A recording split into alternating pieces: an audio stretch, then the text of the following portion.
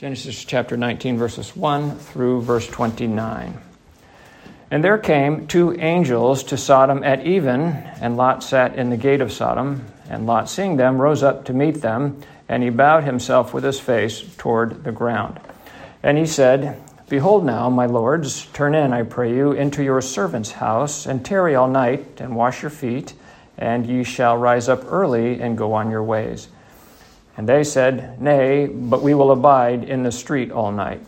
And he pressed upon them greatly, and they turned in unto him, and entered into his house, and he made them a feast, and did bake unleavened bread, and they did eat. But before they lay down, the men of the city, even the men of Sodom, compassed the house round, both old and young, all the people from every quarter. And they called unto Lot, and said unto him, Where are the men which came into thee this night? Bring them out unto us, that we may know them.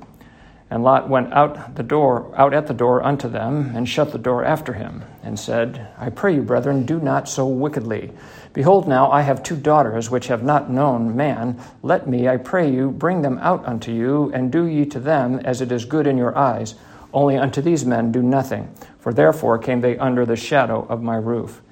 And they said, Stand back. And they said again, This one fellow came in to sojourn, and he will needs be a judge. Now will we deal worse with thee than with them?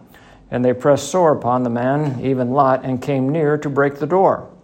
But the men put forth their hand, and pulled Lot into the house to them, and shut the door. And they smote the men that were at the door of the house with blindness, both small and great, so that they wearied themselves to find the door. And the men said unto Lot, Hast thou here any besides son-in-law, and thy sons, and thy daughters? And whatsoever thou hast in the city, bring them out of this place. And we will destroy this place, because the cry of them is waxen great before the face of the Lord. And the Lord hath sent us to destroy it. And Lot went out and spake unto his sons-in-law, which married his daughters, and said, Up, get you out of this place, for the Lord will destroy this city. But he seemed as one that mocked unto his sons-in-law. And when the morning arose, then the angels hastened, Lot saying, Arise, take thy wife and thy two daughters, which are here, lest thou be consumed in the iniquity of the city. And while he lingered, the men laid hold upon his hand, and upon the hand of his wife, and upon the hand of his two daughters, the Lord being merciful unto him. And they brought him forth, and set him without the city. And it came to pass, when they had brought them forth abroad, that he said, Escape for thy life. Look not behind thee, neither stay thou in all the plain. Escape to the mountain, lest thou be consumed. And Lot said unto them, O, not so, my lord. Behold, now thy servant hath found grace in thy sight, and thou hast magnified thy mercy, which thou hast shown unto me in saving my life. I cannot escape to the mountain, lest some evil take me, and I die. Behold now, this city is near to flee unto, and it is a little one. O let me escape thither. Is it not a little one? And my soul shall live. And he said unto him, See, I have accepted thee concerning this thing also, that I will not overthrow this city for which thou hast spoken. Haste thee, escape thither, for I cannot do anything till thou be come thither. Therefore the name of the city was called Zoar. The sun was risen upon the earth when Lot entered into Zoar. Then the Lord rained upon Sodom and upon Gomorrah brimstone and fire from the Lord out of heaven.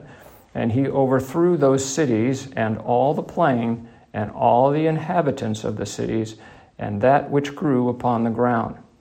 But his wife looked back from behind him, and she became a pillar of salt. And Abraham gat up early in the morning to the place where he stood before the Lord. And he looked toward Sodom and Gomorrah and toward all the land of the plain, and beheld, and lo, the smoke of the country went up as the smoke of a furnace. And it came to pass, when God destroyed the cities of the plain, that God remembered Abraham, and sent Lot out of the midst of the overthrow, when he overthrew the cities in the which Lot dwelt. And thus is the reading of God's word, and all his people said, Amen. Well, this morning I want to take a look at this. I'm particularly interested in the life of Lot. He is what I would characterize as a portrait of grace. God had great mercy and great grace upon him, and I want to, after I say a few things, I want to kind of walk through Genesis 19 and just look at Lot's life and see if we can find anything meritorious in his life that would warrant God's grace and God's mercy. But first I want to set before us a historical context of what we see in here. I don't know what your imagery of the city is or what your imagery of that place is in the course of history. I have always had this view in my head that these cities are very sparsely populated because that's what we see in the movies. I guess they just don't want to use the cast of thousands that they did, when they made movies in the 1930s and 40s. But these cities were populated with many peoples. We appreciate from Genesis chapter 14 that when the Chaldeans came down and overthrew the cities of the plain, that the kings that were of those cities organized an army and went out to fight against the Babylonians, the Chaldeans that had come down there. So we should appreciate that they indeed have an organizational structure.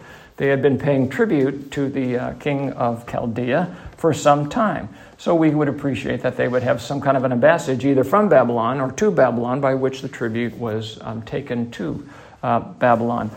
In Luke chapter 17, verse 23, the Lord is speaking about the end of time, and he brings forth some simple truths about the time of Noah and the time of Sodom and Gomorrah. And he says this, "As it was in the days of Noah, so shall it also be in the days of the Son of Man. They did eat, they drank, they married wives, they were given in marriage unto the day that Noah entered into the ark, and the flood came and destroyed them all." Verse 28, "Likewise also as it was in the days of Lot. They did eat, they drank, they bought, they sold, they planted, they builded. But the same day that Lot went out of Sodom, it rained fire and brimstone from heaven and destroyed them all." And then he says, "Even thus shall it be in the day when the Son of Man is revealed."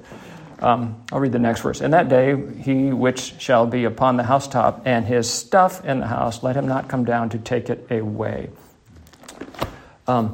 So we should appreciate that they went about life in a normative fashion, just as we are today. They are eating and drinking. They're either preparing the food in their own house or they're going out to dinner. Again, we should appreciate that they have a viable economy because they are taxing the people by which they would pay tribute to the Chaldeans.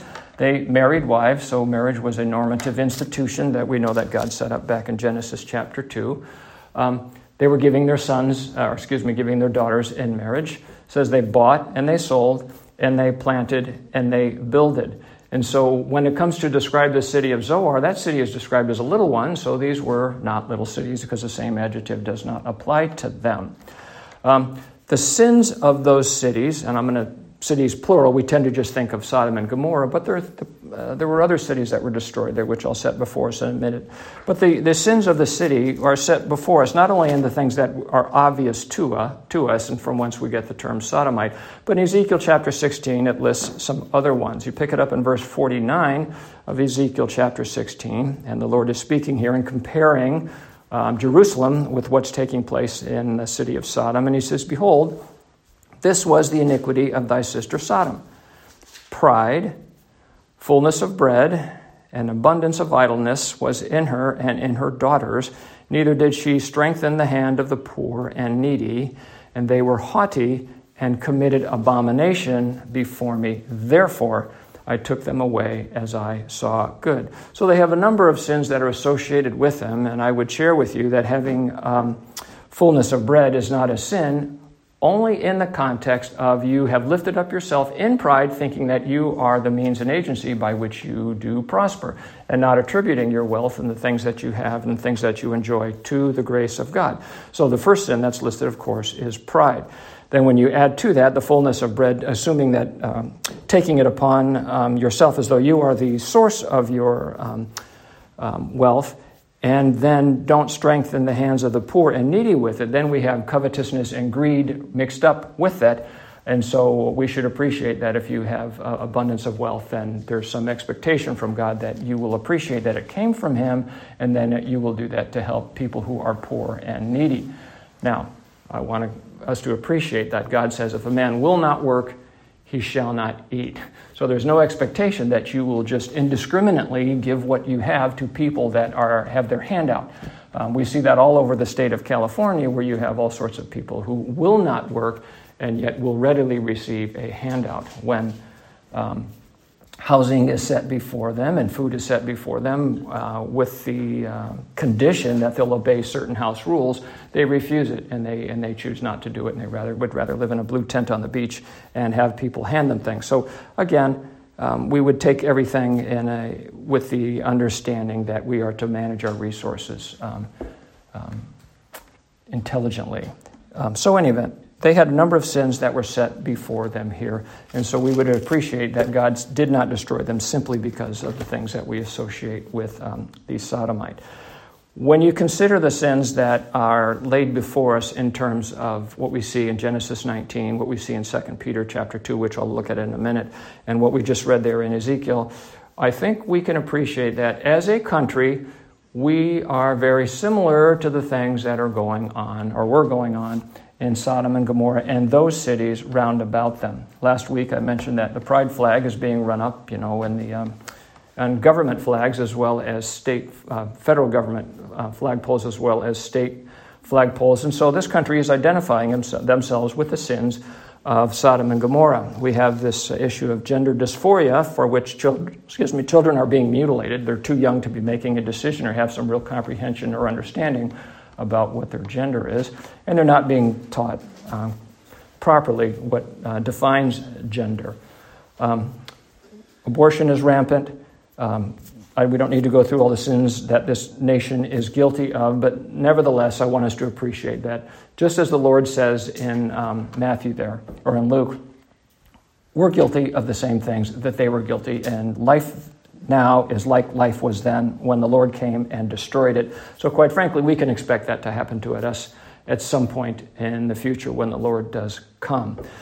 Now, in 2 Peter chapter 2, the Lord sets before us a simple statement that he made an example of them. So in 2 Peter chapter 2, I'll pick it up in verse 4, because the Lord is saying, he's kind of running down a list here. He says in verse 4 of 2 Peter chapter 2, so he says, "For if God spared not the angels that sinned, but cast them down to hell," in the Greek word there is Tartarus. It's not the same thing that we think of as hell, Hades, or Gehenna. It's a special place for the angels. They're being reserved. That word appears only once in the Scripture, and it's right there. For if God spared not the angels that sinned, but cast them down to hell, and delivered them into chains of darkness to be reserved unto judgment, and spared not the old world, but saved Noah the eighth person, a preacher of righteousness, bringing in the flood upon the world of the ungodly. And I want to make a comment here about that. Recall that Shem, who was a deckhand on Noah's Ark, is still alive at this time. It's within 500 years of the flood, so they have an eyewitness to God's judgment available to them if they would go seek him, but they don't. Verse 6, "And turning the cities of Sodom and Gomorrah into ashes, condemning them with an overthrow, making them an example unto those that after should live ungodly." So he says that he has turned them into ashes, condemning them with an overthrow, and made them an example. Now, if we didn't know where Sodom and Gomorrah was, if we couldn't find the example that's been set before us, then it's not an example. That would be an absolutely meaningless statement. But he did leave an example. He did leave the archaeological records of those cities. You can find them on the southwest corner of the Dead Sea. The cities are indeed there, and they've even found the archaeological ruins of the city of Zoar. What's different between the two is the archaeological evidence of Zoar is not a heap of ashes. God spared that city as he said he did, but you can see the footprint is a square, which I'm told by archaeologists, that's how cities start. They start out as a square. So it was a little city. It didn't grow, but the footprint remained a square, versus the footprint of the other cities in the region were irregular, indicating that the cities were bigger and had grown over a period of time. So we can appreciate by virtue of what is shown in the archaeological record that indeed those cities were turned into ashes. Now you can type in YouTube, you can look up Sodom and Gomorrah, and you can see pictures of people going there picking sulfur balls out of the ash heaps and then lighting them on fire. Because some of the sulfur balls, they were buried so quickly, in deprived of oxygen, they did not burn. They have taken those sulfur balls, taken them to laboratories, and determined that the sulfur content is purer than any sulfur that has been found on the earth. So they were clearly rained down from heaven, and God said he left them as an example, as those that after should live ungodly. Verse 7, and delivered just Lot. That doesn't mean only Lot. It means that he was just in a judicial sense, vexed with the filthy conversation of the wicked. He's defining what they're doing there, their behavior as filthy and wicked. Verse 8, for that righteous man, now he's describing him as being righteous, dwelling among them, in seeing and hearing, vexed his righteous soul. Second time God has used that word, defining him as righteous, from day to day with their unlawful deeds. So he's defined their behavior as wicked and filthy and unlawful deeds. Even though the Mosaic law doesn't exist, the law of God is written on the heart of every man. So everybody knows that what they're doing is wrong. But twice we see that Lot is defined as righteous and once as just. Verse 9, the Lord knoweth how to deliver the godly out of temptations and to reserve the unjust unto the day of judgment, to be punished. That's an understatement with respect to Lot in the context of how he was delivered. Now, I want us to appreciate that there were more than just two cities that the Lord destroyed. In Deuteronomy chapter 29, verse 23, he lists them for us. Deuteronomy 29, verse 23. And the whole land thereof is brimstone and salt and burning. That is not sown. The land won't grow anything, nor beareth any grass groweth therein.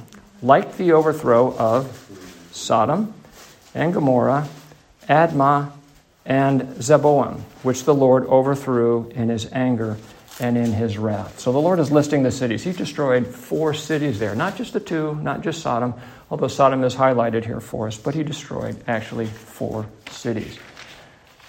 That's a lot of people that were destroyed.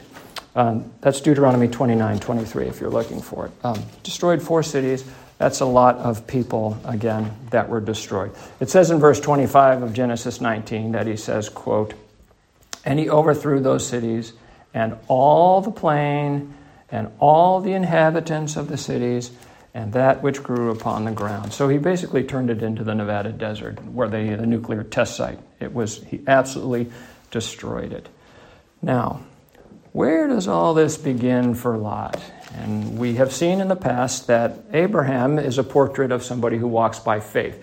He had his struggles in the beginning, to be sure, but he becomes an example for us as somebody who walks by faith. Justified by faith, he walks by faith.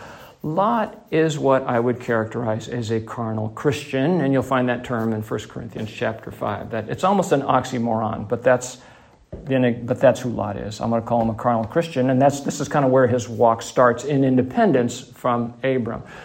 Up to this point, up to Genesis chapter 13, he's really a tag-along. Where Abraham has gone, he has gone. But then there becomes an issue because the Lord is prospering both of them. Their flocks and herds are growing, and Lot doesn't think that there's enough land to support them both. It's an interesting statement, but obviously it's not true. God can sustain the cattle on 1,000 hills, which he owns. But I want you to appreciate there's a difference here between the two men, in that in Genesis chapter 13, that Abraham is specifically described as being rich in cattle, in silver, and in gold. And yet down in verse 5, when it talks about Lot, it simply says that he had flocks and herds and tents. Doesn't understand and appreciate that Abraham is being particularly blessed by God because he's got other material possessions just besides cattle.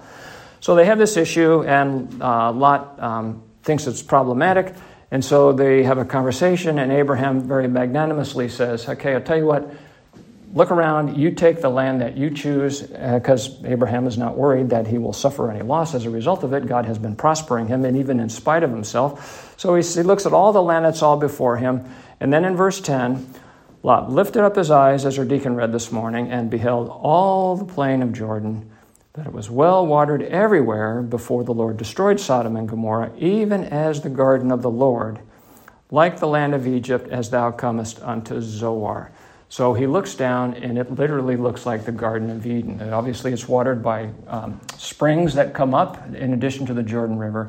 It's beautiful, and if you have cattle, you would be thinking to yourself, that's where I'm going to go, because it obviously has an abundance of natural resources that would be good for me. Keep in mind that they even put the city's name Zoar in here, that is going to be beautiful. Where is it that Lot wants to go after the angels tell him? He doesn't want to go to the mountains. He wants to go to Zoar. He's still thinking, obviously, about this here. So it says Lot chose him all the plain of the Jordan, and Lot journeyed east, and they separated themselves, the one from the other. Abraham dwelt in the land of Canaan, and Lot dwelt in the cities, plural, of the plain, and pitched his tent toward Sodom. And then the Lord tells us that the men of Sodom were wicked and sinners before the Lord exceedingly. That is where Lot has pitched his tent for. He's got eyes for the things of this world. He's got eyes for what possessions he might get from it, and he's pitched his tent towards Sodom. Now, it says that he lived in the cities. So he goes down to the Jordan Plain, and I want us to keep in mind here that God uses geography to teach us things. He's going to the place that is the lowest place on the planet Earth that's still above water. God is using geography to teach us something. And where does that water terminate? In a place called the Dead Sea. So down he goes, and there's a number of cities that he's going to have to go through as he works his way down from the plain of Jordan to where he ends up in Sodom. And I mentioned to us once before the names of those cities. He's going to go through 5 cities. First one's Lasha, and that means unto blindness. Then he goes through Zeboim, which means troops. Then he goes through the city of Admah, which means earthiness, so you think fleshiness. Then he goes through Gomorrah, and the name of that city means bondage. And then he goes and ends up in Sodom, which means fettered or shackled. So all of these cities mean something, and I would have you keep in mind that God destroyed Zeboim, Admah, Gomorrah, and Sodom. He destroyed 4 of those cities. So what we can appreciate, we should see here, is that wide is the gate and broad is the way that leadeth to destruction. And many there go there on, troops. And so we can see that that's where he is. He's in the broad way heading down to the wide gate. But we know narrow is the way and straight is the gate that leadeth unto life. And few be there that find it. So God's going to take him through that. He's going to drag him through that narrow gate. So the word Jordan means their descent. So there is his descent, goes down there, and he's chasing after the things of the world. And he goes through and lives finally in Sodom. There he is. He's caught up in the things of this world. He obviously found himself an attractive woman, and he has married her. And he lives a life where he is vexed continually by the things that are happening with him. Our deacon shared with us a short trip up to the city on Friday, and I'm sure he was vexed by the things that he saw. Lot did what Christians are told not to do. He married, obviously, a non-believer. He married a non-Christian, and that's going to create a problem in the relationship. The Lord says that you're going to want to do things that are pleasing unto your spouse, which he did, and so they stayed there in the city. So he gets caught up in her world, and he doesn't want to leave her, as a man should not want to leave his wife. And so, given that he's described as just and righteous, you wonder, how is that manifest? How do we see that in his life? Well, one of the ways that we know that he was righteous is you'll recall that Abraham had interceded on behalf of Lot in Genesis chapter 18 and was praying that the angel of the Lord would not destroy any of the righteous. He would spare the city for the righteous sake. He's not going to destroy the righteous with the wicked. And so he takes that prayer all the way down to 10 people. And as I put the question for us last week, why didn't he take it the next step and say for one person's sake? Which is what God did. He did spare the city of Zoar for one righteous person's sake. The best thing that ever happened to those people was the day that Lot walked into that city. And therefore, God spared that city for one righteous person's sake. So that's another way. 2 Peter says that he's righteous, but we can also appreciate, by the way things played out, that he was righteous. Now, when we think about how God saves us, we have to appreciate his grace and his mercy. And Lot even says that about himself. In verse 16, he says, the Lord being merciful unto him. Down in verse 19, Lot says of himself, thy servant hath found grace in thy sight, and thou hast magnified thy mercy, which thou hast showed unto me in saving my life. So Lot has, had some kind of an epiphany here that he's appreciating that God is having mercy on him, even though he is slow to apprehend it and act upon it. It's nevertheless taking place in his life. We read in Titus chapter 3, verses 4 through 8, and we can apply this to Lot's life. It says, "But after that, the kindness and love of God, our Savior, toward man appeared." That appeared to Lot, not by works of righteousness, which we have done, but according to his mercy, he saved us by the washing of regeneration and renewing of the Holy Ghost, which he shed on us abundantly through Jesus Christ our Savior, that being justified by his grace, we should be made heirs according to the hope of eternal life. And so we appreciate that God showed mercy upon him, and it was not by works of righteousness which he had done. I mean, Scripture tells us very clearly in Isaiah 64:6 that all our righteousnesses are as filthy rags. We also know what it says in Ephesians 2:8 and 9, where it says that by grace are ye saved through faith, and that is not of yourselves, not of works, lest any man should boast, but is a gift of God. And so God exercised that mercy and that grace in Lot's life when he went down there and pulled him out of Sodom. Now, when you think of what a Christian should be, I mean, the Lord talks about how people talk about lifestyle evangelism. You know, we ought to go out and do good works, and then people will look at us and go, "Oh, they're a Christian. I'd sure like to be like them." The Lord says of lifestyle evangelism in Matthew chapter 5, verse 14 through 16, he says, "Ye are the salt of the earth." What did Lot's wife become? "Ye are the salt of the earth, but if the salt lost its Savior, wherefore shall it be salted? It is thenceforth good for nothing, but to be cast out and to be trodden underfoot." Now, verse 14. "Ye are the light of the world. A city that is set on a hill cannot be hid. Neither do men light a candle and put it under a bushel, but on a candlestick, and it may give light unto all that are in the house. Let your light so shine before men, that they may see your good works and glorify your Father which is in heaven." It's hard for me to read that without a smile, thinking of Lot's life. He was not on a hill. He was on the lowest place on the planet Earth. And how did his life end? Not a light on a hill, but a light in a hill, because he ended up in a cave. That's where his life ends, that we see in the Chronicles, is the life. He's in a hill. Sorry, he's in a cave. And what is he doing in a cave? He gets drunk by his daughters, not once, but twice, and they commit incest with him. And what is his legacy that goes on? Most people hide a sin like that, and most of incest is committed by a father on his daughters as opposed to the daughters on the father. They name their children, and the firstborn bare a son, the firstborn of his daughters, and called his name Moab. That means of father, or from the father. So they're naming the child, and it's indicating where he came from, that he came from her father.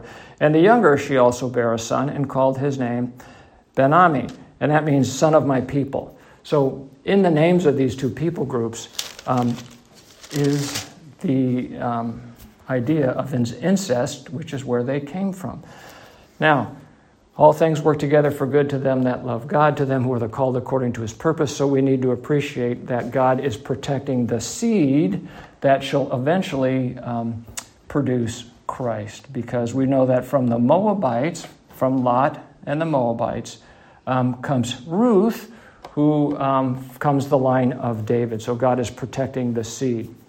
You also see him protecting the seed with respect to his two daughters, because when the men pressed Lot sorely for the angels, that they might, quote, know them, what does Lot do? He offers up his two daughters. I can't imagine what he was thinking when he would do that. He tells the brethren, do not do so wickedly. And then he says, these men have come under the shadow of my roof. And I'm thinking to myself, well, what about your daughters? He should have laid down his life to protect the integrity of his daughters. But what we should appreciate is they are described as virgins, meaning that even living in that awful city with their lascivious behavior, God kept them pure, kept them virgins, and obviously protecting the seed, which he has done with other people. He did the same thing with Sarah when Abraham denied her before the Egyptians. He protected the seed there. He made sure that nobody lay with her. He does the same thing with Rebekah, protects the seed with her when they go down and live amongst the King Abimelech, I think it is. Abimelech, rather. So God protects the seed, and we can see and appreciate that he's shepherding everything that is taking place with us here. So let's take a look at verse 1 of Genesis chapter 19, and let's take a look at this and see if we can find anything that we might attribute to Lot in terms of good works. We see here that the two angels come unto him at Sodom, and so when we contrast that with what we've seen with respect to Abraham, we can appreciate that he does not have as good a relationship with the Lord as does Abraham. Abraham, 3 came unto him, and I've made the case last week where it's God. What you have is the Trinity set before Abraham, and what you have set before Lot here is you have really the Son and the Holy Ghost. You go from 3 to 2. Eventually you'll end up with 1, which would be the Son of God. So 2 witnesses come to him, and in Abraham's case, they come during the daytime. It's the light of day. He's sitting in the door of his tent in the heat of the day, and when he sees them, he immediately runs out to them. Not so with Lot. It says Lot rose up to meet them, and of course it's at evening, so he doesn't have as much light, if you will, to appreciate who they are. And it says that he bowed himself with his face towards the ground. So he makes polite deference to them. He nods his head. Whereas Abraham is said in Genesis 17, twice he fell on his face. And in Genesis 18, it says he bows himself to the ground. So we see greater deference and greater fear of God in Abraham's life than we do at Lot. And as we have shared before, that Abraham is presently residing up in Mamre, which we understand to mean that he's in communion with the Lord. So right from the beginning here, we can appreciate that he does not have the relationship with the Lord that Abraham does, but he does have a relationship with the Lord. And so in the context and the application to our own selves, what kind of a relationship do you have with the Lord? Well, the more time you spend on your face in prayer, the greater the relationship you will have with the Lord, and the greater the revelation of what God's will is in your life will be manifest to you.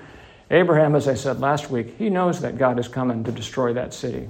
And we even read that in verse 13. There's no question what they've come there for. They know what's going on. God knows what's going on down there. He knows what's in the heart of every man.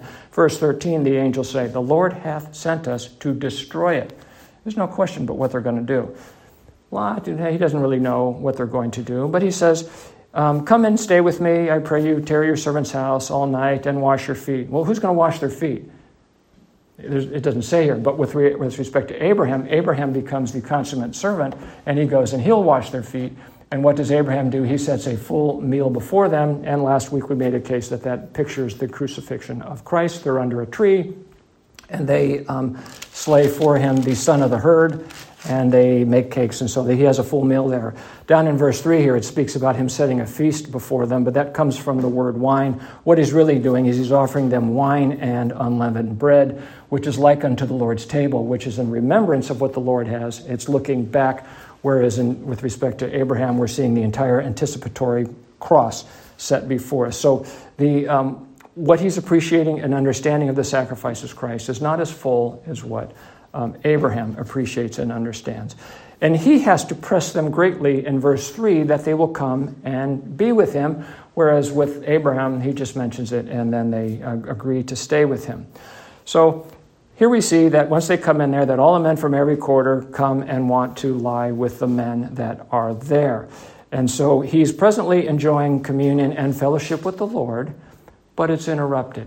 There was no interruption with respect to Abraham's time with the Lord, but there's an interruption here. He allows himself to be interrupted. They knock at the door. I don't know why he answered it. He answers it. He goes out, and now his communion is interrupted with the Lord.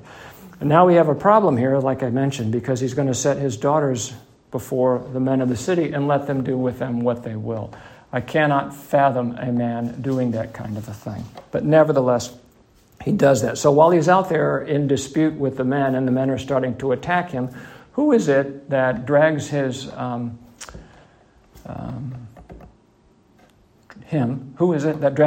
back into the house but the angels? They open the door, they reach, and they pull him back into the house.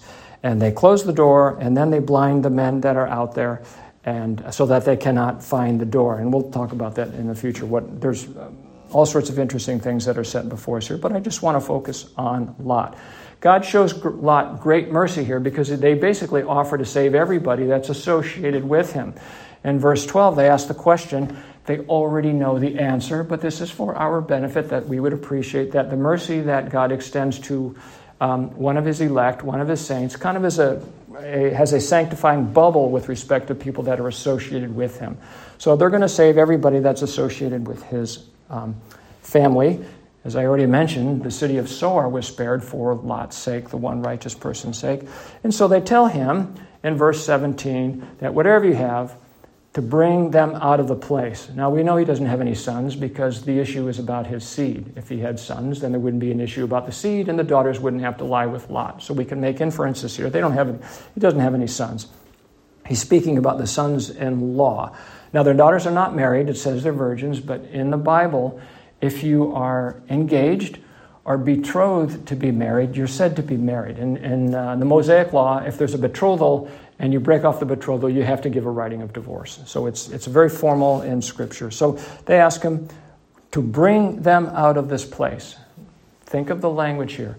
You go and you bring them out of this place. It says, because we're going to destroy it. And so Lot goes in verse 14 to speak unto his son-in-laws, which are, like I said, betrothed to him. And then he says, up, get you out of this place, for the Lord will destroy this city. That's not what the angels told them to do. They didn't say, you go there and you tell them to leave. They said, you go get them and you bring them out. In other words, you leave and you bring them out with you. But that's not what he does. And they look at him like, what, are you crazy? It says they thought of him as one that mocked. Well, why would they think that? Well, he certainly hasn't been standing like a light on a hill. His witness and testimony is not very good. I was visiting a friend's house the other day, and I must have counted 10 Bibles, at least in this man's house. They were all over the place. He had an office. He had many on the bookshelf. He had a Bible on a desk over there, and a Bible on a desk over there. There's one up in the bedroom, and there's another one in another place. They were all over the house.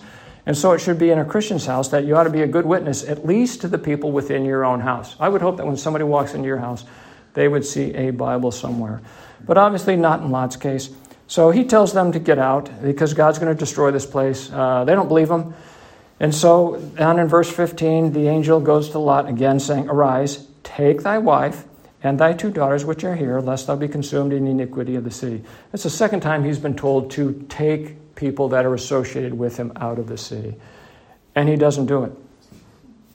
Verse 16, and while he lingered, he's scratching his head. Was this really going to happen? I don't know if he's in denial, but he's clearly struggling with what revelation they are giving to him.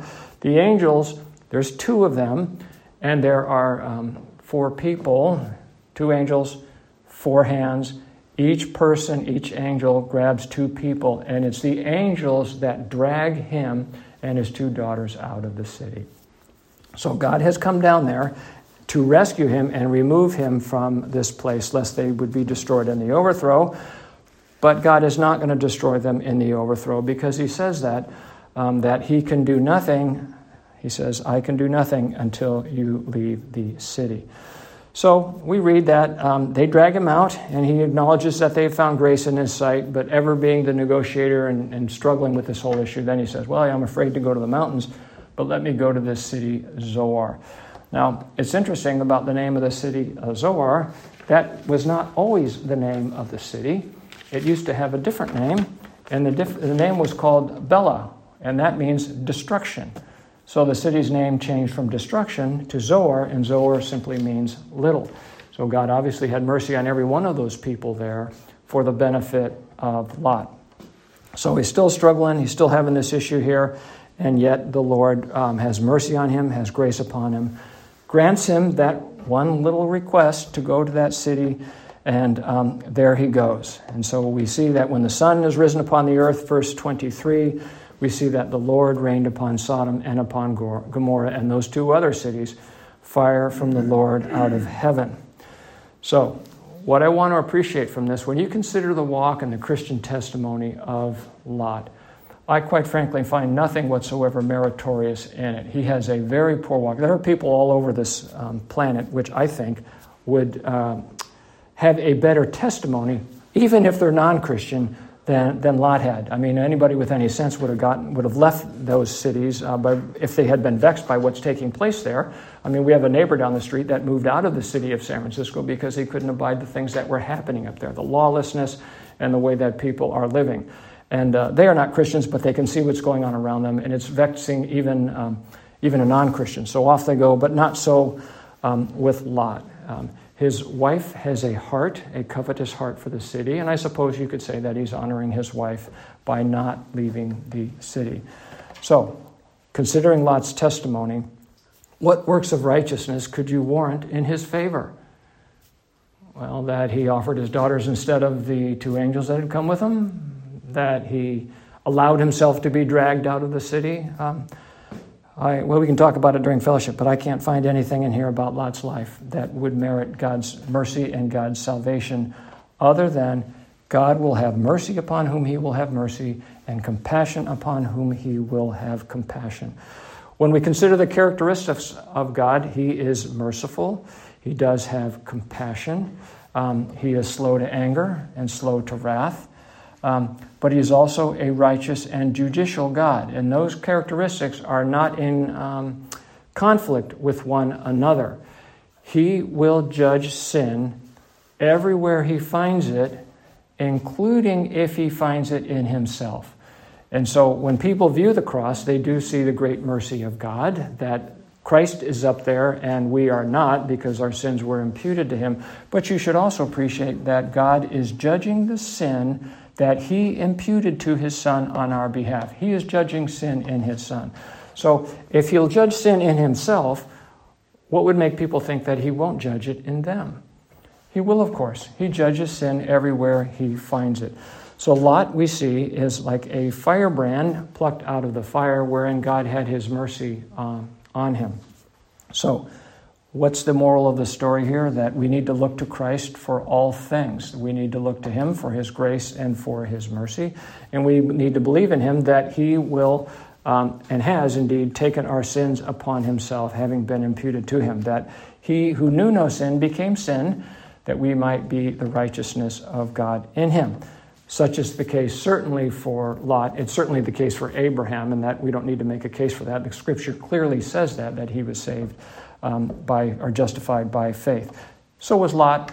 So was every Christian from the beginning of time, that they are justified by the grace of God and by the faith of God, which is imputed to him. So we'll close with that, with Lot's life set before us here, in appreciation that it represents God's grace and his mercy, and how God has to come get us and really drag us out of this planet, take us out of our sinful state, impute his righteousness to us, and then he's got to carry us along to get us where we need to go, that we will ultimately be in his presence forever. Amen.